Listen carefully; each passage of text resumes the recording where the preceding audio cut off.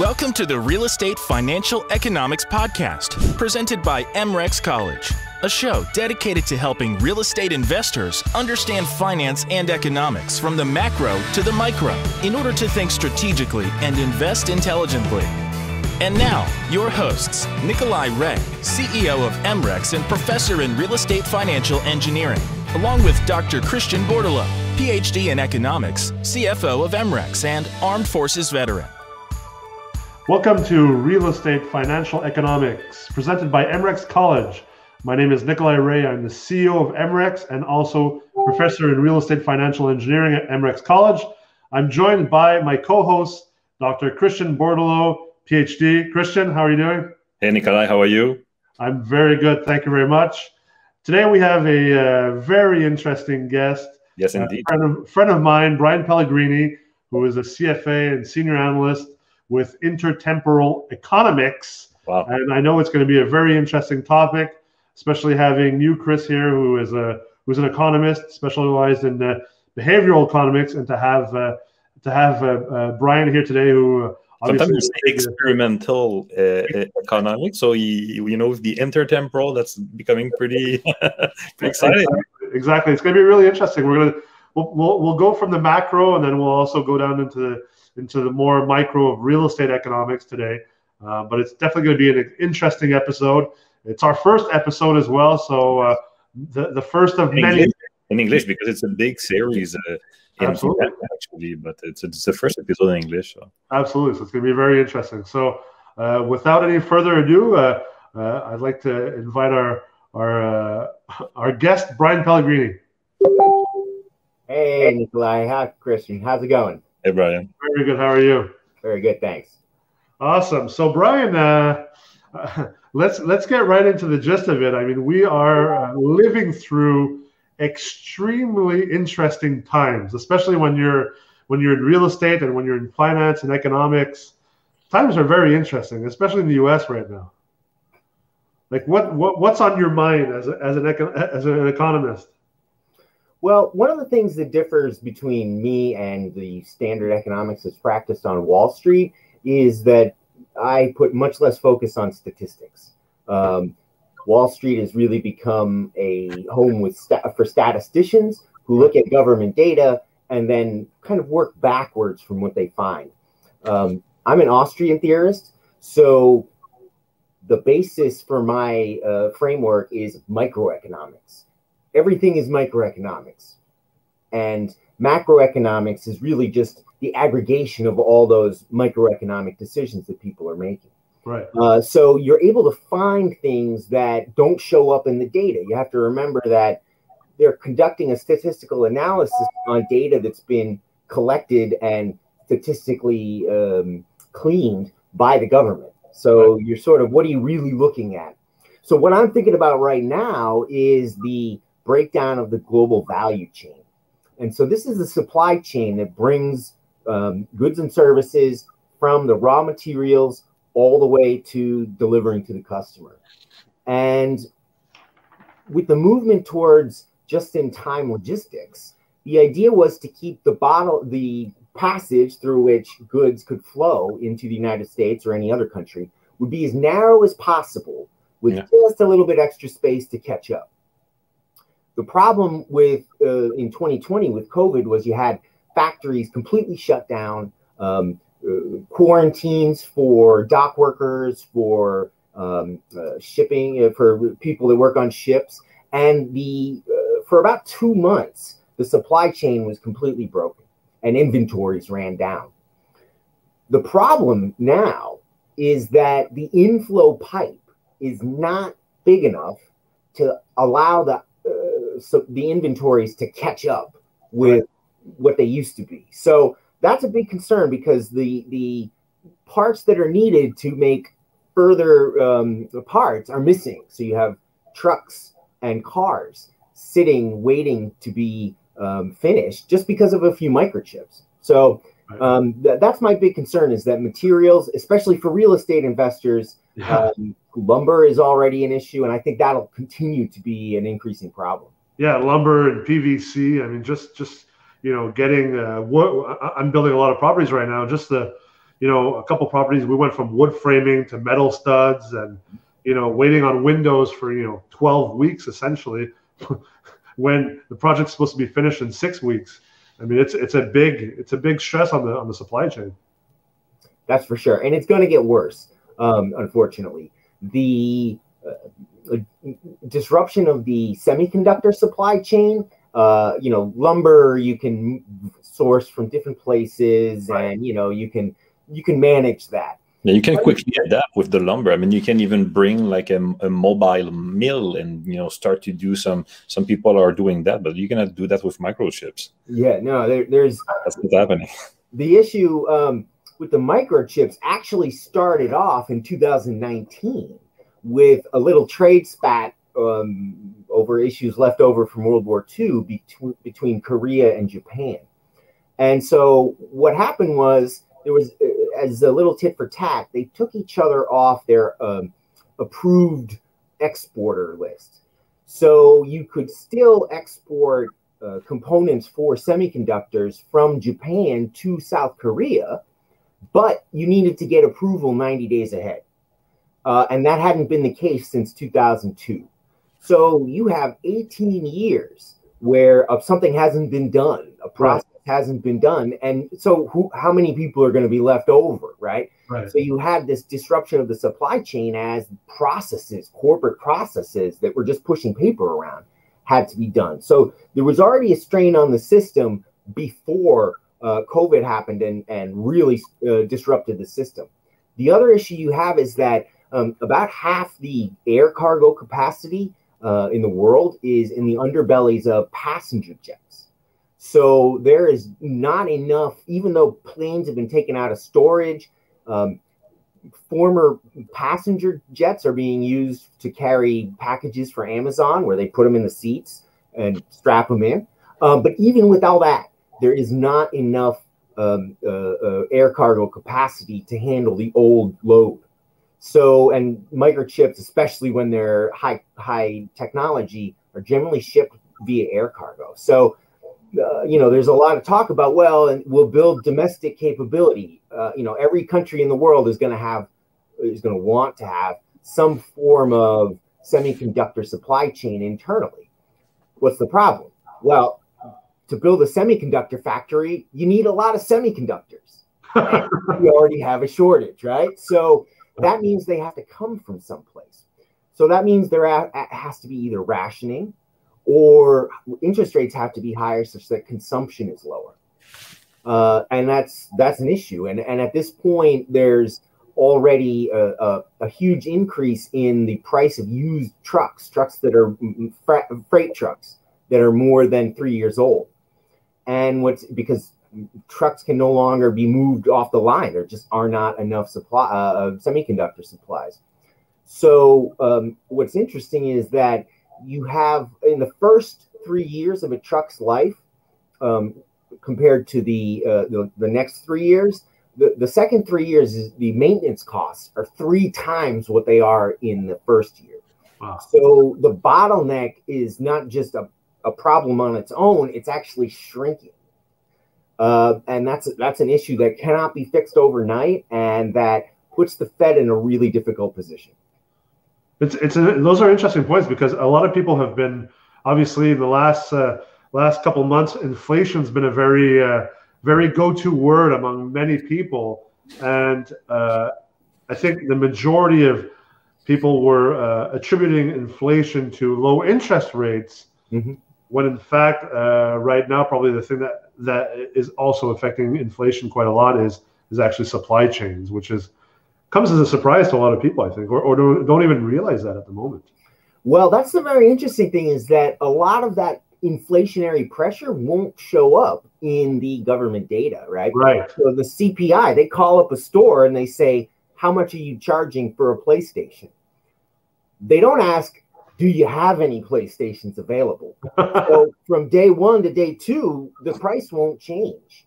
But good luck finding a PlayStation at that price. So what's going to happen is, I suspect, what I've called the eBay effect. Right. Where You go on eBay and it costs 10 times as much to get what you want. Right, because CPI doesn't include eBay data. Exactly, right? Exactly. There's very few used goods, which is where that would show up, and it just doesn't properly account for those. And in the past, the big factor in the United States, going back to the 1970s, for driving inflation was a shortage of labor, right? So that's why they were always talking about how low the unemployment rate was and how are we going to keep growing. The ability to import almost as much as you want from low-cost countries and manufacturers prevented that inflation from flowing through. But now we have that supply chain from China and other countries has been interrupted. So even though we have very high unemployment and a terrible participation rate for the labor force, many people have dropped out of labor force entirely. Right.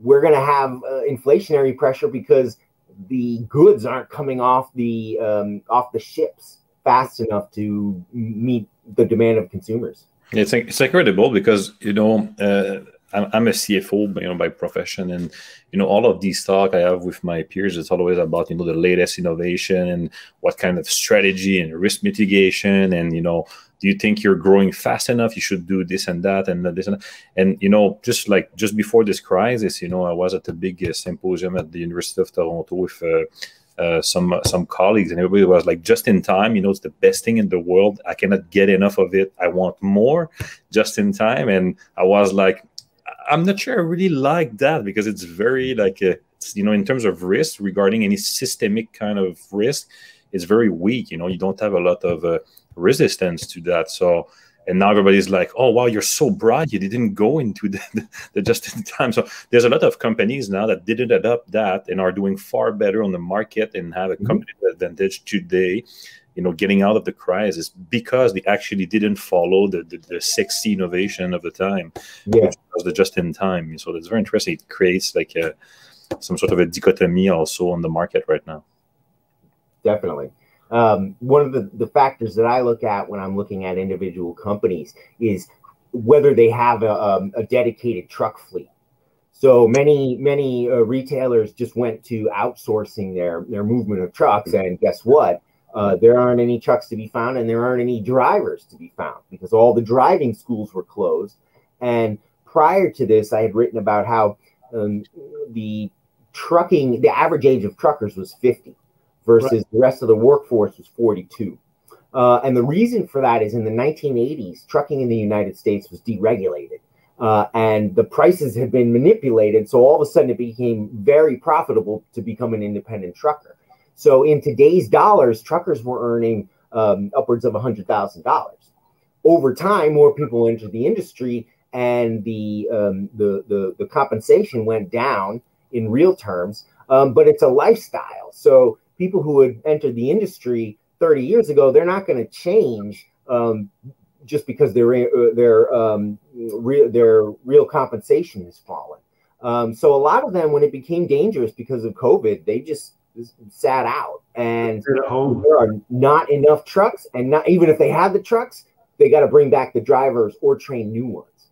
So companies with a fleet of dedicated trucks, they're going to be more reliable for your real estate investors in terms of being able to show up with the goods they want, and they're more likely to stay in business. So all things considered, you're going to want your suppliers around when the building is finished. And those are interesting. Those are really interesting points also to be made, because a lot of real estate investors like to look a lot at unemployment data, right? Because of how values in multifamily real estate and commercial real estate are specifically tied to the ability to raise rents, to also lower vacancy rates and stuff like that. But there's also a way where, as you were talking about looking at data, there are many ways to interpret data and also to skew the statistics.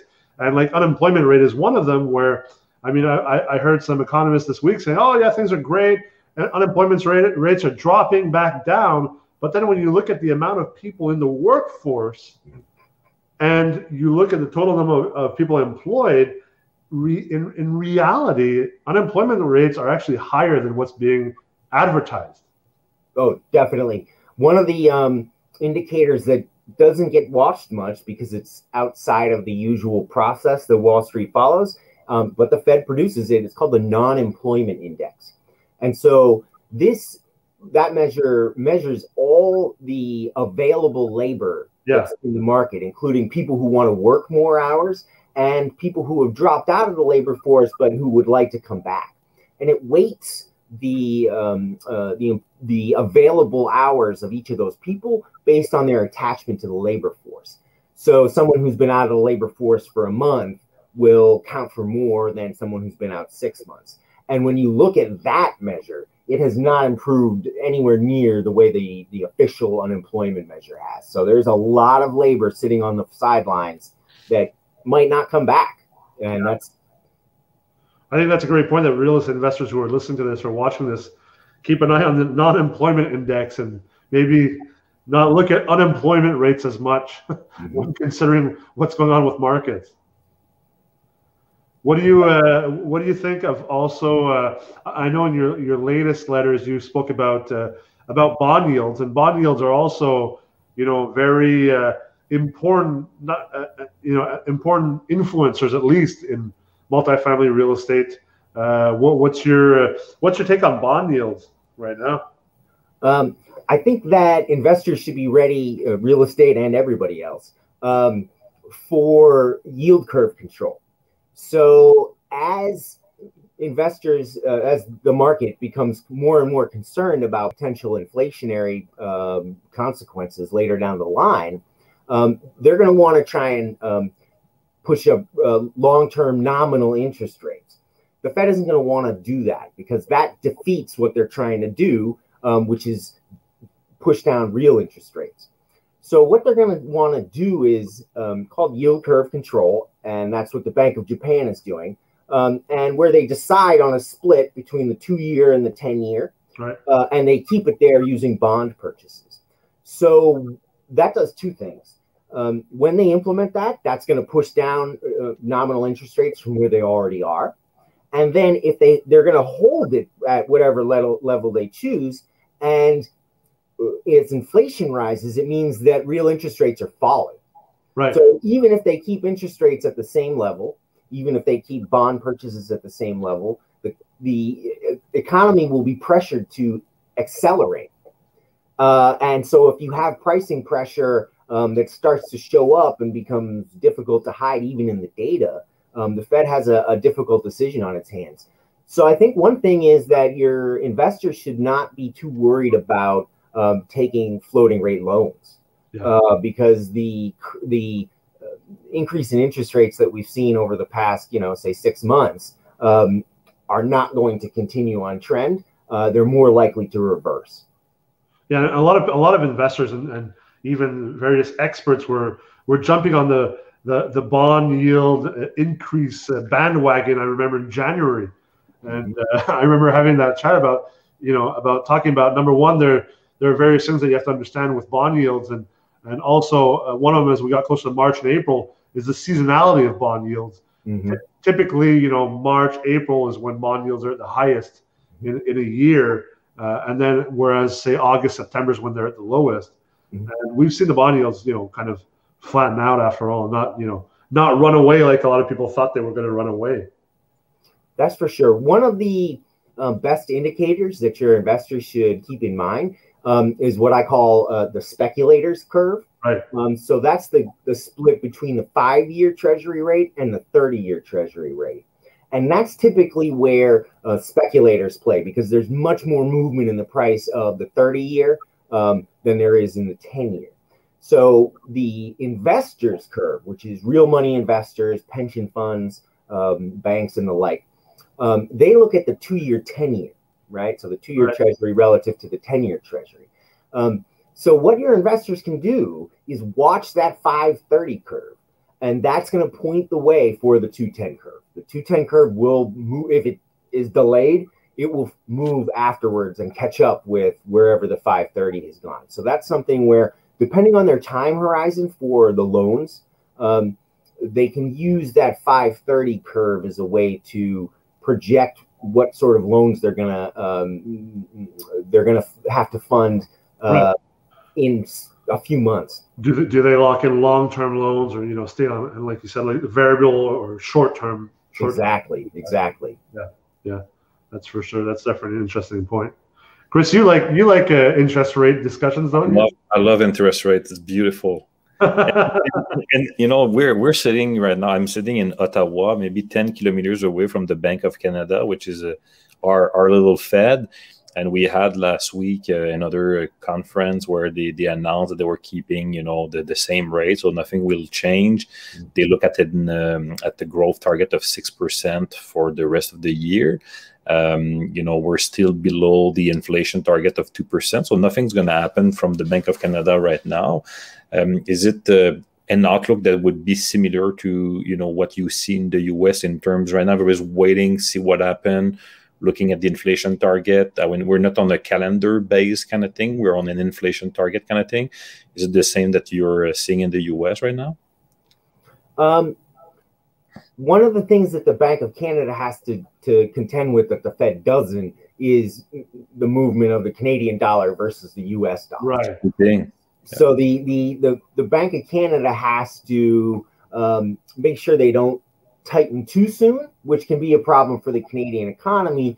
But given the Canadian economy's heavy output of raw materials, which is very useful for the United States, and it's a friendly neighbor relative to some of our other suppliers, I think there will be definitely some upward pressure on that inflation rate. But they're going to want to hold it for a while because they're going to be concerned about all the floating rate loans and the personal loans that were used to buy property in Vancouver, and the concern about the price of oil would probably be another factor that the Bank of Canada has to consider, which is a very important factor in our economy up here for sure. The Bank of Canada last week, they did though announce that they were cutting their bond buying program down by 25%, which is a decent amount. One of the things that all of the central banks have to consider, but some it's more of a constraint than others, is the supply of bonds, right? They need these bonds to be liquid so that banks can use them as reserves. Right. But as they buy up all the supply that's out there, they become more of a liability for the banks than an asset because they start to move around in unpredictable ways due to the illiquidity. Whether for better or for worse, in the United States, the federal government and the Federal Reserve have a nice little cabal where the Fed says we need more bonds, and the federal government's happy to spend more money and create more bonds. Right. So the supply issue is less of a factor here. But the Bank of Canada definitely has to be cognizant of that. And they also have to be careful because there was already a lot of inflation in real estate prices. So they don't want to set that off and go crazy. Right. They want to maintain a stability. So, they're gonna tighten very slowly, and they will probably rely more on interest rates than bond purchases in the longer term. Right. Yeah, because we're walking a fine line here with the the house price, the real estate price in terms of the residential market, which is a big liability for any economy. And the Bank of Canada right now, and that has been acknowledged by even the Canadian Housing Mortgage Corporation, which is like the Freddie Fannie kind of thing in Canada. And it's in the position, it's a hard one because you cannot rise too soon. But the more you stay at that position, the more the residential market is getting, bigger and bigger as a balloon. And that creates also like other type of systematic risk that you have in the market. So that's a big issue that we have here right now. Is it something that you feel in the US, the low interest rate is kind of creating some issues in the residential market like we saw in the past, or it's fully controlled? I mean, the big difference this time, I think, is that the change in interest rates is not the main factor driving the demand for housing. It's the reorganization of where people want to live. So it's not immune to the interest rate issue, but it's not the prime driver. Another really big organization of where they want to spend their money as well. Exactly. That's a big change. And people want space. Another really important factor in the United States was the way that the asset-backed securities were structured. Right. So the asset-backed securities based on adjustable rate mortgages in the United States, one of the interesting things that the banks were able to do, and this was something I participated in, for better or for worse, the banks would send a package, a loan tape, with all the details of a portfolio of loans, and they would send it to the rating agencies and say, how do you rate this? Right? And so they'd say, well, it's A+. Okay, we'll come back. Change the portfolio around a little bit. Send it over again. Oh, this is AA-. Okay, so we took out these and added some of these. So what changed? And you can back solve the rating agency's model. And what the banks figured out was that housing price appreciation mattered much more than the credit quality of the buyers. So, and the assumption being, well, if the person defaults, you can just sell it and you might even make some money. Right. So they didn't take into account any systematic issues. And then because of the way ARMs work, the idea was you have a teaser interest rate for 2 years. And by the end of the 2 years, the price of your house has gone up by 10 or 20%. So you've all of a sudden magically accrued more equity. That would allow you to refinance at a lower fixed rate. And maintain a good loan to value ratio, essentially. And part of the problem was that the bonds were structured assuming there would be a very fast rate of refinancing. So even if every single person in that portfolio didn't default, they kept paying on time, the bonds would default because they were assuming you'd get a ton of cash flows in those first 2 years as people refinanced. So that was a big factor, was not necessarily that a bond is all bad loans, but how well was the asset-backed security structured by the bank who issued it, right?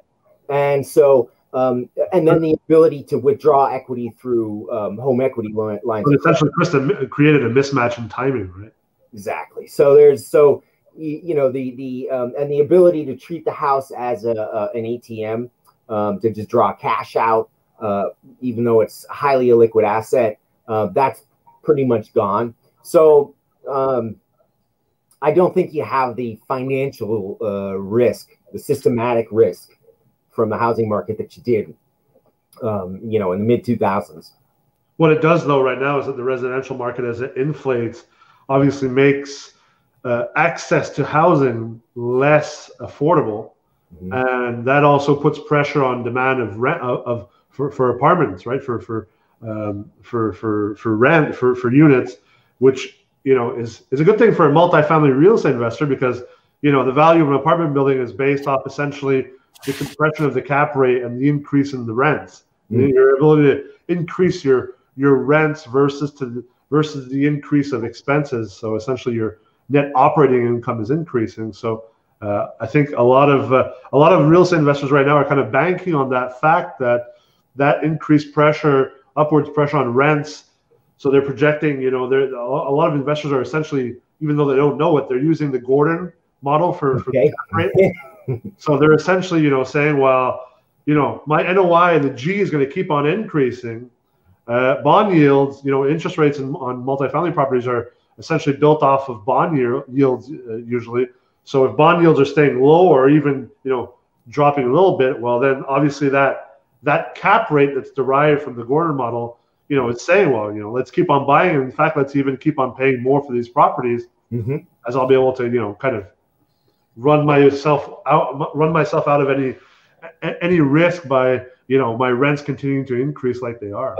That is also prone to another systemic risk, is the government risk right now. You know, all these price increase in rent is driving far left political party. I don't know if you see that in the US, but here, like, you're getting on this housing crisis, and they want to freeze for for all the rent and all of these new programs and so on. So the government intervene more in the private rental market. So that's a big risk, because I mean, if you think this increase will keep at a certain pace for X amount of time, you just need an election, and all of these projections they can change all of a sudden. Yeah, the political risk is definitely much more of a factor in the U.S. and in Canada than it was 10 years ago. And we've seen it in California, New York, Illinois, all the kind of landlord unfriendly governments, and it's really had a pretty bad effect on the multifamily properties and even in New York. Like recently, I think maybe 6 or 9 months ago, I think in New York there was a couple new measure, and I saw some people saying now, if I don't get this, I'm not getting into the market anymore because of these measures. And I don't recall the exact measure. Maybe Brian, I mean, you're in Brooklyn.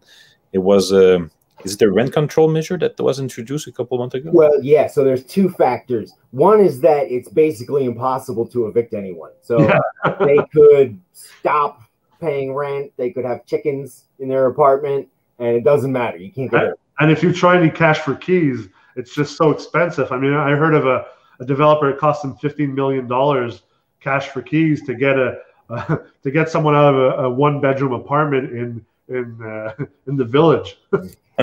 Yeah, that's and the other factor is Christian, as you mentioned, the way that New York's rent control was set up was that it was assumed that there would be a very tight market. So as long as the vacancy rate was less than 5%, rent control and rent stability measures were in place. Right. What happened with the COVID crisis, it dropped way below 5%. And the city said, oh, well, actually, we really like to keep these things. So even though we made these promises before, we're going to keep them as they are. And definitely in New York, one of the ways that the government sort of traps real estate developers is promises of wonderful tax breaks. Right. And so they come in and they do the math and they say, wow, look how much money we can make. And then all of a sudden, 5 years later, the politician needs some political donations or wants to be more populist. And all of a sudden, it's like Darth Vader changing the terms of the agreement. What are you going to do? If Darth Vader says, So yeah, that's definitely a factor that people should be. You move to Florida and to Arizona, and yeah, be cognizant of how vulnerable the candidates where you live are to populist pressure. For sure, and we've seen a lot of movement, especially in the multifamily market, essentially for the Sun Belt, right? Arizona, Texas, Florida, Georgia, Carolinas, even. Like these markets are just on fire, and we did a big conference in there, and a lot of investors going there as well. Yeah, you recall the conference in Orlando, Nicolas, that we did a year and a half or 2 years ago? We held a summit in Orlando 2 years ago. Half of the panelists were from the north, and they had moved down to Orlando because of in part of these measures that were compressing, the margin and so on in the north. So. And the lack of an income tax in Florida is definitely a big help.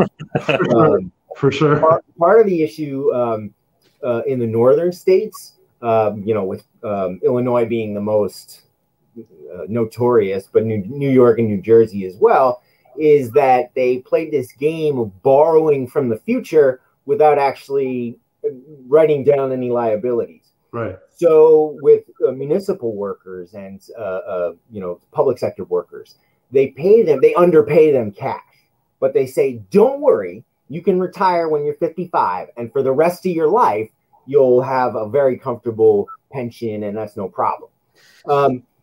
That's okay if you plan on fully funding the pension. Right. But the states have stopped doing that a long time ago, and the liabilities have continued to accrue. And they haven't done anything to solve the situation. So it puts the people who live in the northern states, and then also certainly real estate investors, are the quality of services going to drop? Are taxes going to go way up? Is there going to be this movement to force more affordable housing and looser eviction laws to satisfy a populist base and to pay for all these promises that were made a long time ago. So it's something, and it's showing up in the census and the congressional allocations. The southern states are getting more powerful because the population's growing, because people want to live there. Are you saying some governments don't know what a balance sheet is? Yeah. Well, for a long time they didn't have to. Right. The accounting standards for municipal didn't include unfunded liabilities. So, if you remember, 15, 20 years ago, there was a lot of concern about the defined benefit pensions that corporations had. Right. And they sort of took the pain. They caught up in funding them because they had to maintain their credit ratings. And then they also moved towards defined contribution, things like 401ks. The government didn't have to do that for a long time. And even now, there's not all that much pressure. So what they do is they just assume these unrealistic rate of returns. So all of a sudden, the California pension system is claiming it can make returns that are on the level of a hedge fund, right? And that's just not realistic. Wow. But if you do that, it makes it look like you're fully funded, no problem. Now there's been more pressure to reduce those expected rates of return, and eventually there will be more pressure to fully fund those retirement plans. I think that at the end of the day, that'll be the next bond buying program by the Fed. They've purchased corporate bonds. They can purchase anything they want as long as the Treasury insures it. So I think that what'll happen is there's going to be and this may also happen with student loans. This realization these things can never be paid back. Let's just buy them directly from these entities and not ever asked to be paid back. And use time value of money on the long term. To exactly. You push out the liability forever. Right. And inflation is good for that as well, right? Mm-hmm. But something, here we had the same problem at the municipal level, and we didn't have this accounting snafu. I mean, it's more like a political kind of thing. It's hard to, you announce in the 50s, the 60s, the 70s, all of these beautiful thing, banking on like a baby boom kind of growth that, didn't actually continue, didn't happen. So at some point, when are you going to announce that it's not going to happen? It's hard politically to do that. So you just wait until, it actually happens. And usually your term it's a short term. It's 4 years, 8 years. This thing is in 20, 25 years. So you can actually know when it's going to happen. But there's some things that are, you cannot escape from. And we saw it with the infrastructure gap that was growing for like a couple of decades. And at some point here, we had multiple bridge collapsing from bad maintenance and lack of maintenance and so on, and that was foreseeable. But at some point it's happening, and when it's happening, you actually have to spend the money. And how do you do that? You have to borrow and raise taxes and so on. So that's a big, I think, in the next couple of decades, it's something that most model are not looking at. It's this massive infrastructure gap that are here in trillions of dollars. Somebody's going to have to repair all of these infrastructure at some point. And there's no money right now. It's like a condominium where you see the roof, the roof, it's like a 10-year kind of thing, and you have to redo it, but nobody has any money to actually do it. So HOA fees are too low and there's not enough. Yes, you can see this thing happening. And, I don't think a lot of investors that are investing, let's say in Montreal City, for example, or Toronto, where, this gap is just brutal. It's massive. At some point, you have to do it. Like, the water is leaking from everywhere on the ground. You're going to have to do something, and that's going to raise your taxes. And who's going to pay the municipal taxes? It's always the landlord. The landlord pay the taxes here in Canada at the municipal level. So, if you haven't compute anything regarding that, you're going to have a surprise soon enough.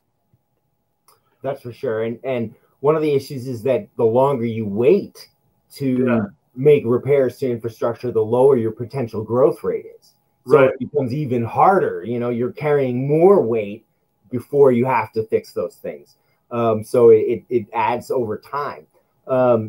And the other factor is the best way to achieve that is exactly the opposite of what they want to do. The best way to achieve that savings that would be necessary to fund all that infrastructure is to raise interest rates. But because the standard way of thinking among the central banks, this new Keynesian framework, the way to encourage economic growth is to reduce savings. So they look at the economic activity as independent from the actual physical resources that are sitting on the ground. And that's what differentiates Austrian theory from new Keynesian or neoclassical theory that is taught in colleges, practiced at the Fed, and understood across most of Wall Street. So they miss these factors where there are real on-the-ground things that need to be thought about. And at the end of the day, they're going to find out the hard way that you need to increase savings, reduce consumption by the government and people. And the only way to really achieve that is either to have martial law, or the better way is to raise interest rates and just take the pain.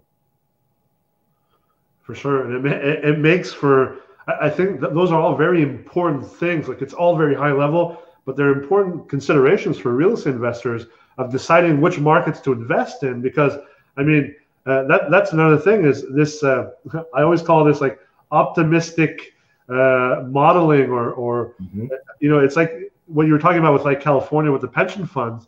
A lot of real estate investors make the exact same mistake when they're looking at a potential acquisition. You know, they you know, the basis of a pro forma when you're playing with Excel spreadsheets or, you know, whatever tool you're using is, you know, garbage in, garbage out, right? So the quality of your outputs depend on the quality of your inputs. Now, if, for example, what a lot of people do, because they have very little, real estate investors have very little financial knowledge. They're usually mom and pop investors. They don't necessarily have a very big finance or economics background. So, for example, when they do learn how to use an Excel spreadsheet and start using pro formas, they might just plug in like a 2%, a 3% rent growth year on year, and a 2% operating expense growth year on year. But that's like the California pension fund just saying, oh yeah, we're going to hit 14% IRR. That's kind of based off nothing. And if you're in New Jersey or Minnesota or Illinois, where the infrastructure is going to need massive investments, chances are your operating expenses might actually end up increasing more than your rent growth. Definitely. And then your model's out the window. Like you thought that in 5 years or in 10 years, your property would be worth X amount, and then you refinance to say, pay back your limited partners who gave you the money to buy the property in the first place. But then essentially, whoop, you're not hitting that target value. And then, well, it's kind of like, it's kind of like the emperor has no clothes. The tide's gone out, and you weren't wearing any pants, and you weren't wearing any either. So I think being cognizant of which market to go into is extremely important, because, as you said, if you're staying in these northern kind of markets, well, you better change the way that you're modeling your acquisitions, because there could be some very bad surprises later down the road. That's for sure. And I'd also say, the many of the real estate investors are better positioned to make forecasts than the people on Wall Street, because they actually have real life experience doing things, right? And they have the ability to analyze across markets, partly because of regulation, but just also partly because of turf wars. Different analysts within a bank stay in a very tight silo. Yeah. So if you're talking to an analyst about the dollar and you ask a question about the real estate market, they'll say, well, that's not really my thing. But those two things are very much connected, and you should be able to comment on it. Absolutely. And the other factor is that if your investors ever feel like they don't understand what an economist is talking about, is because that economist does not understand what they're talking about. Economics is part of everyday life. We're all economists. When you go to the store and you say, I have so much money to spend, do I want chunky peanut butter or regular peanut butter? You are making an economic decision. And so many times, just out of self-interest, there has become this sort of mysticism surrounding economics. And they use terminology that doesn't apply to real life. So if someone's talking to you and you're saying, this sounds like gobbledygook, stop listening to them and go someplace else. And I would encourage them to read the works of Friedrich Hayek, or various Ludwig Lachmann, both famous and key Austrian theorists who speak in plain language and who use words to do the same functions that today's economists use equations for. Yeah. So they hide between a screen of equations, and it's just not real. I'll make sure to link those down in the description below. That way people who are watching can go and look into that. Especially Lachmann. I mean, Lachmann, and this is a perfect time to read Lachmann. Lachmann talks about the mismatch between the resources available for investing and resources available for consuming caused by a mismatch of interest rates. And the way that he actually, the example that he uses or the metaphor that he uses is a builder who has the wrong measurements for what he has available. So they tell him he's got 2,000 bricks and 8,000 shingles, but actually he's got 1,000 bricks and 2,000 shingles. So he'll build his huge plan for a huge building, and he'll start building, and then he'll get to where the bricks run out. Right. And that old plan is no longer feasible under any conditions because the bricks aren't there to make it. So what do you have to do to have a functioning building? You then have to disassemble the existing building, which takes time, which you're going to lose resources. Certain bricks are going to be too broken, and rebuild another structure. Right. And so that was part of the reason why we had such slow growth after the housing crisis, was that capital had to be reallocated. So Lachmann talks about that a lot, and in terms that I think would be familiar to your real estate investors. What on the subject of capital allocation, what do you think of that whole kind of narrative that, you know, a lot of money still from 08, from QE1 hasn't been allocated yet, and now we've printed all this money since last year? A lot of people are banking on the fact that, you know, assets like real estate assets will continue to increase in value just because there's so much you know, dry powder looking for a home still. I think it's more the effect of interest rates than cash on the sideline. But you're definitely right. Real assets, they're already going up in value quite a bit. I mean, used car prices, all these other things. And part of the issue with the bond buying, it wasn't so much that they were adding stimulus, as much as replacing the money that was disappearing. Right. So that's one thing that's very important in Austrian theory, is that you have a upside down pyramid of the money supply. So at the very bottom, the strongest money is reserves held at the Federal Reserve. And as you move up the chain, you have less and less liquid assets that are serving as money. So the definition of money in Austrian theory is something you can trade for something else without on short notice and without fear of losing value in the trade. And so you could have in 2006 a highly illiquid junk asset-backed security was treated as money. I wrote about this. It was the shadow banking system wasn't so much the bonds. It was the money that was being created, right? These bonds were viewed as the same thing, literally the same thing as a stack of dollars.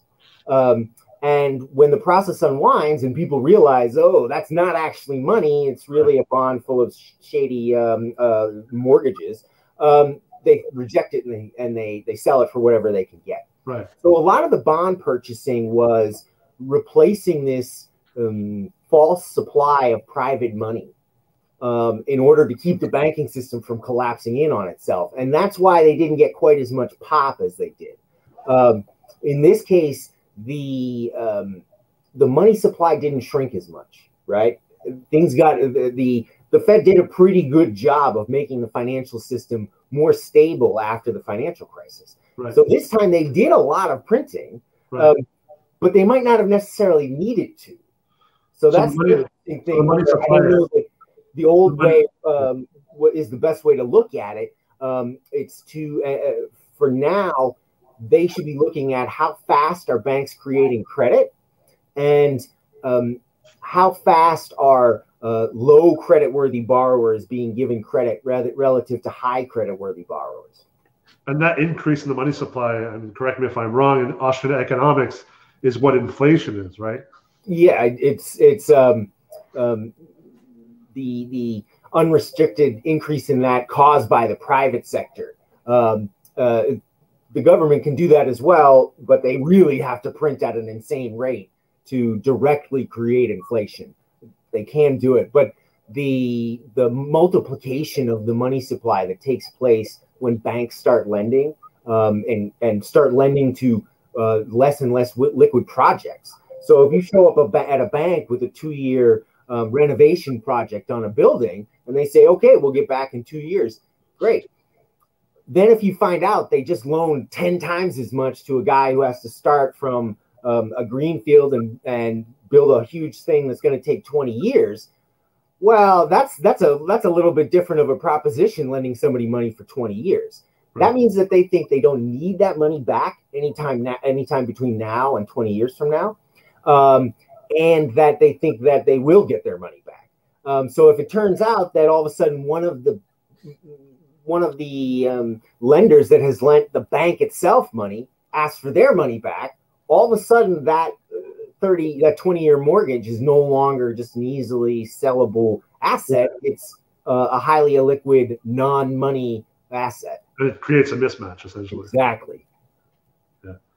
And I think the other thing that a lot of people, especially in the real estate sector, have not talked about that much, but following 2008, there was also a kind of change in philosophy among a lot of, I guess, institutional or pre-institutional entities, like, you know, family offices and PE firms and hedge funds, where their asset allocation changed, where they went from, say, a family office that was allocating maybe 8 to 10% of the portfolio to, say, alternative investments like real estate. Well, all of a sudden they went up to like 15 to 16 to even 20% now. And that money now is being allocated even more to, say, real estate. Mm-hmm. That money is generating positive returns, which is in itself being reinvested to the real estate, which has, in fact, had quite a big impact on, say, cap rates in the multifamily space. You know, add that on to lower interest rates, and, you know, it makes for a market that has got, you know, it's essentially changed. Like, the fundamentals of the market have changed a lot over the last 20 years. And a lot of people thought it was just going to crash, and it ended up not crashing at all.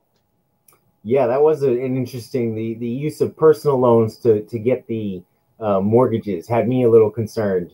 I was definitely looking at some of the Canadian banks and wondering, but it ended up not being an issue. Part of the factor, I think, was that even though the housing market in Canada was getting leveraged, there wasn't this insane oversupply. Yeah. And I think part of that is just the geography and the topography, right? You can go to Arizona and build 100 acres of houses, right, without too much work, because it's all flat and there's no trees, right? You go up to northern Alberta and it's hard to get things there, and there aren't that many people there to begin with. So, you know, it's not many people want to live there either. So I think part of that factor was just that America has some of those wide open spaces, and developers could essentially set up mobile factories, cranking out houses. And luckily for Canada, that never took place, you know, during its housing boom. So, and I think you're right that the allocations have changed, and I don't think they're going to change anytime soon, because I think people have realized that with real assets, It's not just going to suddenly disappear, right? You can buy a financial asset and hold it in your hands, and somebody says tomorrow, I don't want to pay you back. And Fugazi, right? Fugazi. So that's one factor where I think there was definitely a realization that owning a bond that is connected to housing investment is not the same thing as owning a piece of real estate. Right. And they don't, they can be slow to learn, but when they do learn, they tend to make pretty good decisions. So for sure. Let's finish on maybe a couple fun facts or a bit of what you think are the things that people need to take away from this. For a real estate investor who's buying apartment buildings or who's building apartment buildings, what do you think are the 2 or 3 things that person should really keep an eye on right now? Make sure that they can be finished. Yeah. Make sure that your contractors have enough bricks and shingles. Yes, enough bricks and shingles and workers, right? And that their suppliers are local or somewhere in the United States. If all of a sudden you have to get something from China, they might have a huge surplus of them. But getting it here is extremely difficult. And now it's going to get worse because of the strike that's going on at the Port of Montreal. Yeah. So I would say make sure that contractor has a full supply of all these things, and that they don't have too much of a mismatch in their construction and development loans. Because if a bank were to get a little concerned because all of a sudden they're running low on materials, they could lose their financing, and that would prevent the project from being finished. So I think just make sure they can get it done, and you should be in good shape. Absolutely. Awesome. Well, Brian, it was really a pleasure to have you on today. Thank you very much for being our first guest officially. I'm sure it won't be your last time with us. Yeah, No. You have an open invitation with us anyway. So really appreciate having you here. Where can people find you? Intertemporal Economics is, you can find me probably easiest on LinkedIn. I have a company page there. You can also go to a research distribution platform called Nucleus 195, and you can find all the free material that I produce, and subscribe if you're interested. So good place to go to. Awesome. Thanks a lot. Thanks very much.